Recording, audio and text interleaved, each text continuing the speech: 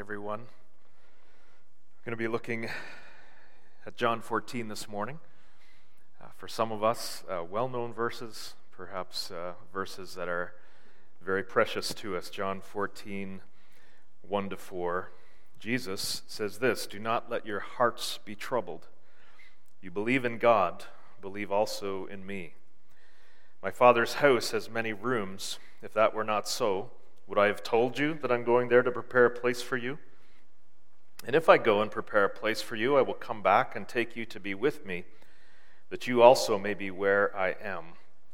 You know the way to the place where I am going." These precious words, "Let not your hearts be troubled." I have to admit that in my life, these words have not always brought comfort. I've had times in my life where my heart was extremely troubled. Those nights where you lay awake and you toss and turn and you're worried. And I would recite this verse in my mind. I would go over it again and again. This was actually a passage that my parents had me memorize when I was quite young. I knew these verses. So I would meditate on them. I would mull them over in my mind over and over, and I would wonder, why did I still feel so troubled? And I wonder if that's ever been true for you. Here's the first thing I want us to see when we hear Jesus say these words, "Let not your hearts be troubled." What he's revealing to us in these words is actually a great comfort, because it shows us that there is a choice involved in this issue of a troubled heart. That's encouraging, because I know in my life I have assumed at times that I was out of control, that I had no means by which I could deal with the anxieties in my heart, with my fears, with my concerns about the circumstances in my life. But Jesus is signaling to us here that that's not true, that we actually do have some choice in what's going on in our hearts. Before we talk about that, let's just consider for a moment, why did Jesus say this in the first place? He was speaking to his disciples. Judas had left the room, so there were 11 men in the room with Jesus, and they indeed were troubled. There's a number of reasons for this. If you go back to John chapter 11, you'll find that the disciples were well aware that in Jerusalem there was a plot to kill Jesus. The Jewish leaders there, the Pharisees, and it was widely known, were out to get him. They wanted to kill Jesus, and the disciples knew this. This was the Last Supper. This was a meal that was taking place in Jerusalem. They'd gone back to the very place where Jesus' life was in danger. Then, if you go back to chapter 13, you find Jesus, as he'd done so many times, reminding them that he would be leaving them. He had told them and taught them many times that he was going to be killed. The very thing that they knew was being plotted against him, he said, it's going to happen. And in chapter 13, he's telling them, I'm going to leave. And then in that chapter, as we see in all the Gospels, he reveals to them that he was about to be betrayed by one of his own. One of them was going to betray him. And they began to look around and wonder, who is it? And then even Peter, at the end of chapter 13, promises to Jesus that he is ready to die for him. And yet to Peter, Jesus declares that he actually is soon to deny. So all of these things were swirling around in that room and swirling around in the hearts of these disciples of Jesus, and Jesus knew them well. He knew that they were deeply troubled in their hearts. And so he says this, "Let not your hearts be troubled." Tammy shared this with us in her testimony, that the Word of God is not something that we merely use as a kind of mantra to try and psych ourselves up to feel better. And I confess that there have been times in my life where I've tried to use God's Word that way, where I've tried to recite it, or I've tried to read it, or I've tried to have it playing in my car or in my house, thinking that just merely the sound of it would help me overcome my anxieties. And granted, many of us have had the experience where we we hear the sound of God's word, and it does encourage us. It's powerful, it's living. It penetrates to the division of soul and spirit, Hebrews chapter 4 says. And yet we have to realize that the power of God's word comes primarily when we choose to believe it and to obey it. Now, I know in my life, I actually need God's help even for those things. I need God's help when it comes to really believing what His word says. And then when it comes to obeying it, I certainly need God's help. So this is not something we muster up in ourselves. And yet, the power of God's word is so often unlocked when we choose to obey, when we become the doer of it and not just the hearer of it. And so I have to reckon with this reality. When Jesus says, don't do that, He's revealing to me that there is a choice involved. Now, the good news, if you're like me and you say, well, how can I just possibly make that choice? How do I overcome my anxieties and my troubles and my worries? Well, the good news is these 4 verses are going to give us the answer to this. This is going to be one of those times where Jesus says, not this, but this. Don't let your hearts be troubled. Don't think this. Don't feel this. Don't believe this. Believe this. So what does He go on to say? Do not let your hearts be troubled. You believe in God, believe also in me. We're going to see in these verses 2 things, 2 resources that Jesus gives us to overcome our troubled hearts. What does it require? First of all, that we choose to obey, that we choose to deny ourselves the right to allow ourselves to be troubled. We choose to not do that, and instead we choose something else. So here's the first one. Jesus says, in order to overcome your troubled hearts, you need to do this. You need to choose to trust. In my version, maybe in your version as well, verse 1 goes on to speak of belief, believing in God, believing in Christ. The idea here, as it is all through Scripture, when we talk about or read about faith or believing, the idea behind this word is trust. We sometimes use the word believe to describe something that we think is true, but biblical belief and faith is very different than that. It's actually this idea of trusting. I can stand and look at a bridge and say, well, I believe that that bridge would hold me, but that's not trust. It's not trust, it's not true faith, it's not biblical faith until I go and stand on the bridge. So what is Jesus saying? To those of us who are troubled, to His disciples who are troubled, you need to choose to not be troubled, and instead you need to choose to trust. What do I trust? He says, you believe in God. Now, from what I understand, these phrases can be translated as a description, you do believe in God, you do believe in me, or they can be translated and understood as an imperative command. Another way of understanding it might be this way: keep trusting in God. Keep trusting in me, acknowledging that that's something that the disciples have been doing, but they have to keep doing it. Trust in God. That's the first one. Trust in God. So when we find ourselves like these disciples, in a time when we feel troubled and concerned and worried, when life seems against us, Jesus says, choose to not let your hearts be troubled. Instead, choose to trust in God. Look at this verse here, Psalm 91. As I begin to learn in my own life, in my own experience, that there really was an answer, a biblical answer to how we deal with the struggles of life, this is one of the ways that I learned to trust in God. Psalm 91, verses 1 and 2 says, whoever dwells in the shelter of the Most High will rest in the shadow of the Almighty. I will say of the Lord, He is my refuge and my fortress, my God, in whom I trust. This is exactly what the songwriter is doing here as he writes these verses. He is making the choice. He's declaring, this is what I'm going to do. This is whom I will trust. So I began to learn to do this in my own life. And I began to take some of these images that Scripture gives us and so many of them are in the Psalms, images of who God is and what he's like.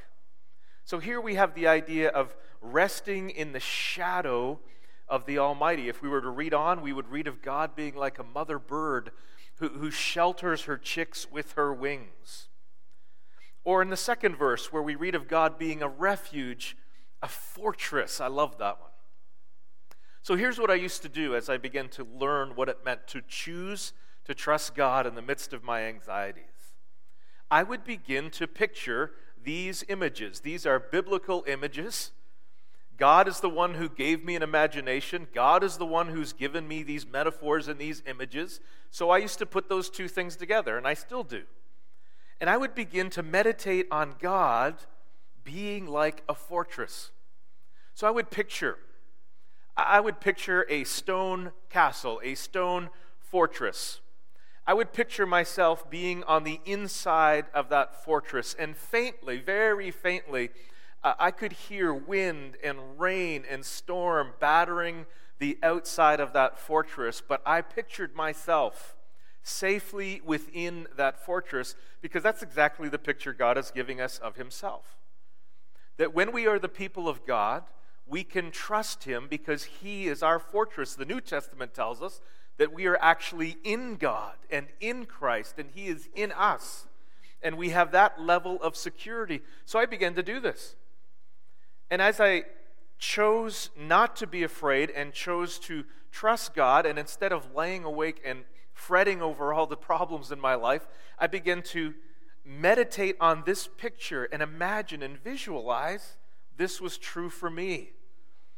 And amazingly, I began to sleep at night, simply through meditating on what God says he is like. Choose to trust God. This is the relationship that God wants to have with us. He wants us to know that he is trustworthy. We need to know that. But then he wants us to choose to trust him. Every relationship, every healthy relationship is built on trust. That's why when two people get together in marriage, they make vows to each other. They make promises to each other. Promises that are meant to solidify trust in one another. And that's why when a spouse violates those promises, there's so much work to do to rebuild that trust. Relationships are built on trust. The more deep the trust goes, the more deep and meaningful the relationship. If trust is shallow, the relationship is shallow. God wants a relationship with his people, and isn't it wonderful that he says, here's what you need to do. You need to believe in me. You need to trust me. And the more deeply we trust God, the more we experience the beauty, the reality of a relationship with him.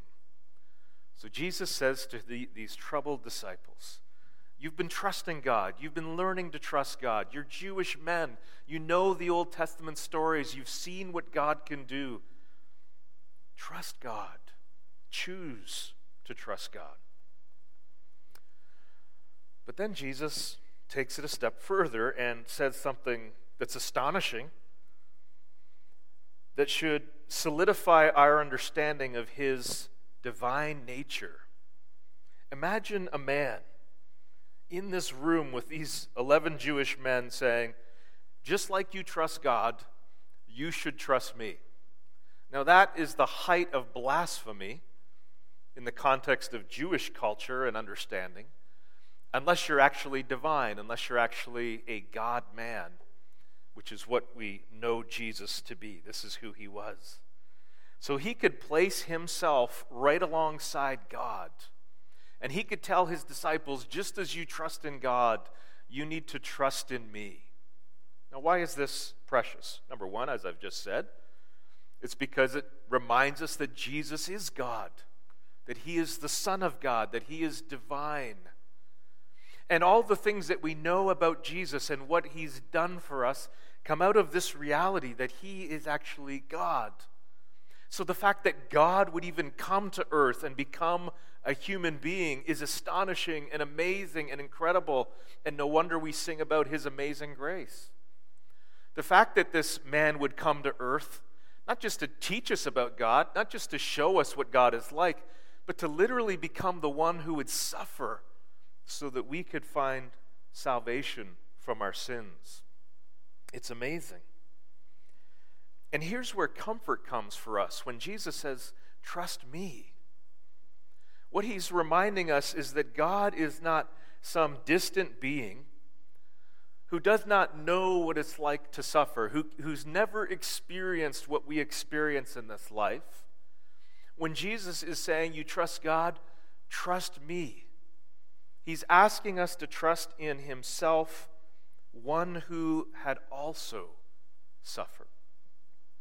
What's interesting is if you go back and look at chapter 13, look at verse 21, and he's beginning to share with his disciples in these verses about one of them betraying him. And in verse 21 it says, Jesus was troubled in spirit. It's the same word that we find in chapter 14, verse 1. In other words, Jesus telling his disciples not to be troubled just verses after John tells us that Jesus himself was troubled. Now we can say, well, he had good reason to be troubled. He was sharing about one of his own disciples betraying him. Far more than that, he was about to experience the weight of all of the fears and all of the sin and all of the rebellion of all humanity. He was about to carry the weight of that on the cross. So here's the beauty of it. Jesus can say to us, if we're his followers, you don't need to be troubled. You choose not to be troubled. Why? Because Jesus took all of our troubles on himself. Isn't that what it says in Isaiah 53? He was a man of suffering, familiar with pain. He was despised. Surely he took up our pain and bore our suffering. Why did Jesus have to become a man? Why did he have to suffer everything in life that we suffer? Why did he have to go through that? Well, it's because that's what the gospel is. The good news that we can be rescued from our own sinfulness and rescued from this broken world because God came into this world and became troubled. He became sin. He took our place and our punishment. That is the good news of salvation. So Jesus can say to these men, trust God. He is your fortress. Choose to believe that. Choose to trust in that. And then choose to trust me. At this moment, they wouldn't understand all that that meant or why or how they could trust him, but very soon they would come to see that Jesus, in fact, was the fulfillment of Isaiah 53, that he was the one to take our place in suffering and in trouble. So here's the first thing. Choose to not be troubled. Instead, choose to trust God. Choose to trust Jesus. Choose to trust. But then there's a second thing we see in these verses, and it's this. Be assured. I mean, this is kind of obvious, right? But whenever we're troubled about anything, if we're troubled about finances, if we're troubled about our health, if we're troubled about a family member, those of us who have teenagers and they're out late in the evening and doing whatever they're doing and they're driving and we're listening for the sound of that vehicle coming home. An assurance is the answer to that concern. The assurance that our child is okay. They've come home safely. They stayed out of trouble. And that's what Jesus is doing here. He's saying, okay, you need to choose to not be troubled, and let me give you some assurance to help you with that. First, we saw that we need to choose to trust him. Now, we need to choose to be assured, or we need to believe what Jesus says to us as to why we can be assured. So what does he say? Verse 2. My Father's house has many rooms. My Father's house has many rooms. Here's the first point of assurance. Here's Jesus with his disciples, And he's telling them that he has to leave. And they know they're living in a world that's against Jesus, and it's going to be against them. Mere weeks from this time, or months, one of them is going to be martyred. James would become the first martyr. He's sitting here at this table. But here's some assurance for you. My Father's house has many rooms. And then Jesus, of course, is going to talk about how there is a place for them, obviously insinuating that he's going to prepare a place for them in the Father's house. I just love this. I mean, don't you love when you can go home? It's one of the challenges of lockdown. Some of us haven't seen our parents for a while, or we haven't been able to sit around the dinner table with brothers and sisters and nieces and nephews or grandchildren. There is a house, the Father's house, God's house. And the whole story of the Bible is God is going to get his children back. He created humanity to be his people, his children, his family, and humanity stepped out from under his roof and said, we don't want to live under your roof. We don't want to live by your rules. We don't want to have you as our father, as our king. Humanity steps out from that safe place of God's house. And ever since, God has said, I'm going to get you back. Not in retribution. I mean, he wants his family back. He wants his children back. And through Jesus and through the gospel, now there is a way for us to be reunited with God. And here's the assurance for these 11 men. Jesus is saying, you are the Father's children. And he has a place for you in his house. There is a guest room for you. Many of us learn these verses in the Old King James, and I think the Old King James says that there's many mansions. And that's actually caused many of us to think of this in a very physical, very materialistic way. Who knows what it's going to be like? In fact, let me show you one of the ways that we can try to understand what Jesus is talking about. This comes from Revelation 21. It's a description of the heavenly city, a dwelling where God is going to dwell with his people. In Revelation 21, we read of this city coming down out of heaven to the new earth. And this is what it says. The city was laid out like a square, as long as it was wide. He measured the city with the rod and found it to be 12,000 stadia in length. And notice this, as wide and as high as it is long. The city is square. No, it's not square, it's cube. 12,000 stadia is 2,200 kilometers. So this is a cube that's 2,200 kilometers long and 2,200 kilometers wide and 2,200 kilometers high. Mount Everest is less than 9 kilometers above sea level. The city of God, our future dwelling place, God's house, is a city with over 10,000 cubic kilometers. 10,000. Let me get that right. 10 billion cubic kilometers. This is like so much of what we find in biblical prophecy when we get descriptions of what's to come and what the future holds. We have certainty and we have mystery. So here's the description. We know there's a city that's coming. It's a promise of God. We can be absolutely certain about that. Can I be certain to understand what is it going to be like to live in this city that's 2,200 kilometers high? I have no idea what that's going to be like. To me, this reminds us of Jesus once he got his resurrected body and he could just go through walls. It seems that in the new heaven and the new earth, we are not going to be bound to the earth by gravity like we are now. And we're going to live in a place where it's almost like there's another dimension where we don't just walk on flat ground. We live in space in every dimension, in every direction. Maybe it's a little bit like a cruise ship where, I've never been on a cruise ship, I'm not sure I'd want to be right now, but on a cruise ship where there's all these levels and, there's a swimming pool on this floor and you can go up to the next floor and there's this viewing balcony, you can see the ocean, you can go up, there's a water slide up on the top. This is the house of God. Over 10 billion cubic kilometers.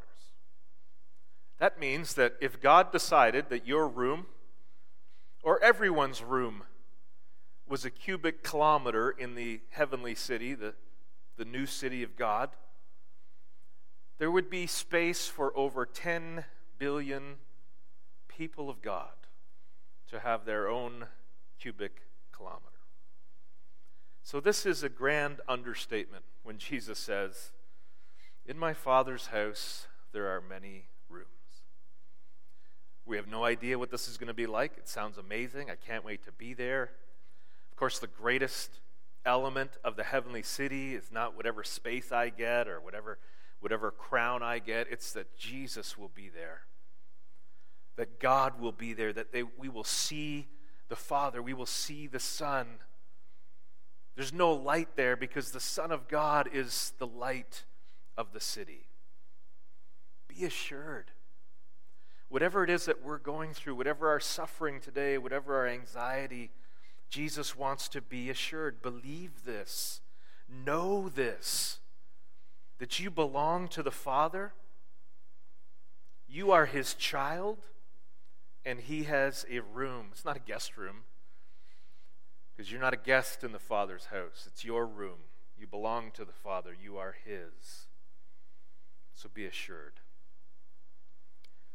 Jesus goes on to say, "My Father's house has many rooms. If that were not so, would I have told you that I'm going there to prepare a place for you?" Here's a second thing that brings us assurance as followers of Jesus. Inside information. Notice here Jesus is talking about what He's already told them. What I have told you. It's translated in different ways in different versions, but the idea here is what Jesus is saying is, I've given you the inside information. Look down at verse 29 of chapter 14. I have told you now before it happens, so that when it does happen, you will believe. See what Jesus is saying here? I've told you things that you need to know. We saw it last week in chapter 15. Look again in chapter 15. Verse 15 of chapter 15, He says, I no longer call you servants because a servant does not know his master's business. Instead, I've called you friends, for everything that I learned from my Father I've made known to you. Everything we need to know, Jesus has made known. Look at chapter 16, verse 1. All this I have told you so that you will not fall away. Be assured, I have told you what you need to know, which, by the way, is why He could say in verse 4 of chapter 14, you know the way to the place where I am going. He has given us everything that we need to know. We have the inside information. We simply need to choose to believe that it is true. Everything we need to know has been made known to us. Now, if you're like me, you might be thinking, well, there's all kinds of things I'd like to know that I don't know. I would argue that on this topic of the end times, as I've said already, there's certainty and there's mystery. There's things that are absolutely crystal clear, and that's because Jesus meant them to be absolutely crystal clear. And then there's other things that are mystery to us. We don't fully comprehend them. How could there be a city 2,200 kilometers in height? Doesn't compute. We don't understand. We won't until we get there. But everything we need to know, Jesus has made known to us, including the way to the Father's house. Jesus will later say in verse 6, He Himself is the way. The primary knowledge is not information. The primary knowledge is a relationship with Jesus, knowing Him. That's what really matters. Sometimes we get into trouble when we want to understand and explain everything theologically, or we want to be able to give all the specifics of what's going to happen in the future. That's not the point. Jesus is saying, you need to know me. And to those of us who do know Him, he would say that, you know me. You have seen the Father through me, He'll go on to say. And in me and through me, you know the way, you know the truth, and you have the life. All because we know Jesus. We have the inside track. We have the inside information. And then one last thing, be assured of this. There is a reunion coming. Verse 3. If I go and prepare a place for you, I will come back and take you to be with me, that you also may be where I am. What a promise. If I go and prepare a place for you, I will come back and take you to be with me, that you also may be where I am. You sense the joy, the anticipation from Jesus. I mean, surely we should be filled with anticipation, but you get the sense that he is. That he's looking forward to the time when he's reunited with his disciples and with all of us who are his children. 1 Thessalonians 4, verse 17 speaks of that time when those who are alive in Christ will be caught up, those who are dead in Christ will be resurrected, and then these precious words, so we will be with the Lord forever. Be assured of this. Be assured there is a reunion coming. Scripture speaks of how that reunion, the glory of that time when we are with Jesus, cannot compare to the suffering we experience now. It will seem like nothing compared to the glory that we will have when we see Jesus. Choose to not be troubled by choosing to trust in God and by being assured of the promises that he has made. As we close, I want us to take a few moments to consider, why are these kinds of promises in the Bible? There's not a lot of detail here. This is a promise about the return of Jesus and his gathering his disciples to be with him forever. Not a lot of detail here given. But why do we have these promises? And why do we have other places in Scripture that talk about what's going to happen and what it will be like and various events? As I've said already, the point isn't that we can educate ourselves and figure out all the details. The point is that we would be assured. Scripture actually gives us various reasons why we need to know about the future. So as we head into our series next week called Living Hope, I want to just share 4 things with you. What is the purpose of Bible prophecy? What is the purpose of these promises in Scripture about the future? 4 things. Number 1, vigilance. Mark 13:23, be on your guard. I've told you everything ahead of time. Jesus taught over and over that we should be watchful, pay attention, live in light of his soon return. Matthew 24:42, keep watch. You do not know on what day your Lord will come. He wants us to live with a vigilance about life. Scripture says that we should number our days so that we could gain a heart of wisdom. So we live with vigilance, aware that this is a temporal life that we're living now, that there is an eternity to come, and so much hangs on that future. Number 2, purpose of Bible prophecy is that we would be diligent. So first of all, vigilance, then diligence. 1 Peter 3, you ought to live holy and godly lives as you look forward to the day of God. And 1 John 2:28, continue in him so that when he appears we may be confident and unashamed. We have end times teaching in the Bible to give us fuel for diligence, vigilance, but also diligence. When we know that Jesus is coming back, when we know that there's a moment coming when we will stand before him, it should fuel us to live holy and godly lives, to live in light of his coming. Number 3, purpose of Bible prophecy, vigilance, diligence, and then this one, endurance. Matthew 24:13, the one who stands firm to the end will be saved. In Romans 14:12, this calls for patient endurance on the part of the people of God who keep his commands and remain faithful to Jesus. Always remember that the New Testament was written to people, real people, going through real circumstances. In fact, the believers in the time when the New Testament was written were so often facing suffering and persecution and often martyrdom. So these things were written to them to help them endure. Finally, reassurance.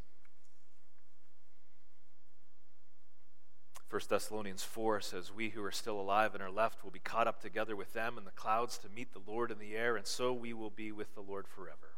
Therefore, encourage one another with these words." Vigilance, diligence, endurance, and reassurance. This is why we have biblical teaching on the end times. May God help us to be encouraged to follow Jesus. And whatever we're going through today, be encouraged. Keep following Jesus. Don't give up. You're troubled. You're going through hard things today. Jesus is beckoning us. Keep following me. Be faithful. A time is coming when we will be reunited. Let's sing about that as we close.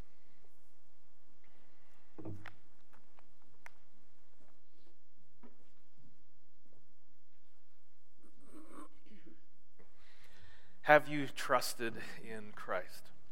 Not asking if you believe mentally that he's real or that he died for you, but have you trusted your life to him, the one who came to this earth to take on our trouble and our sin and our penalty?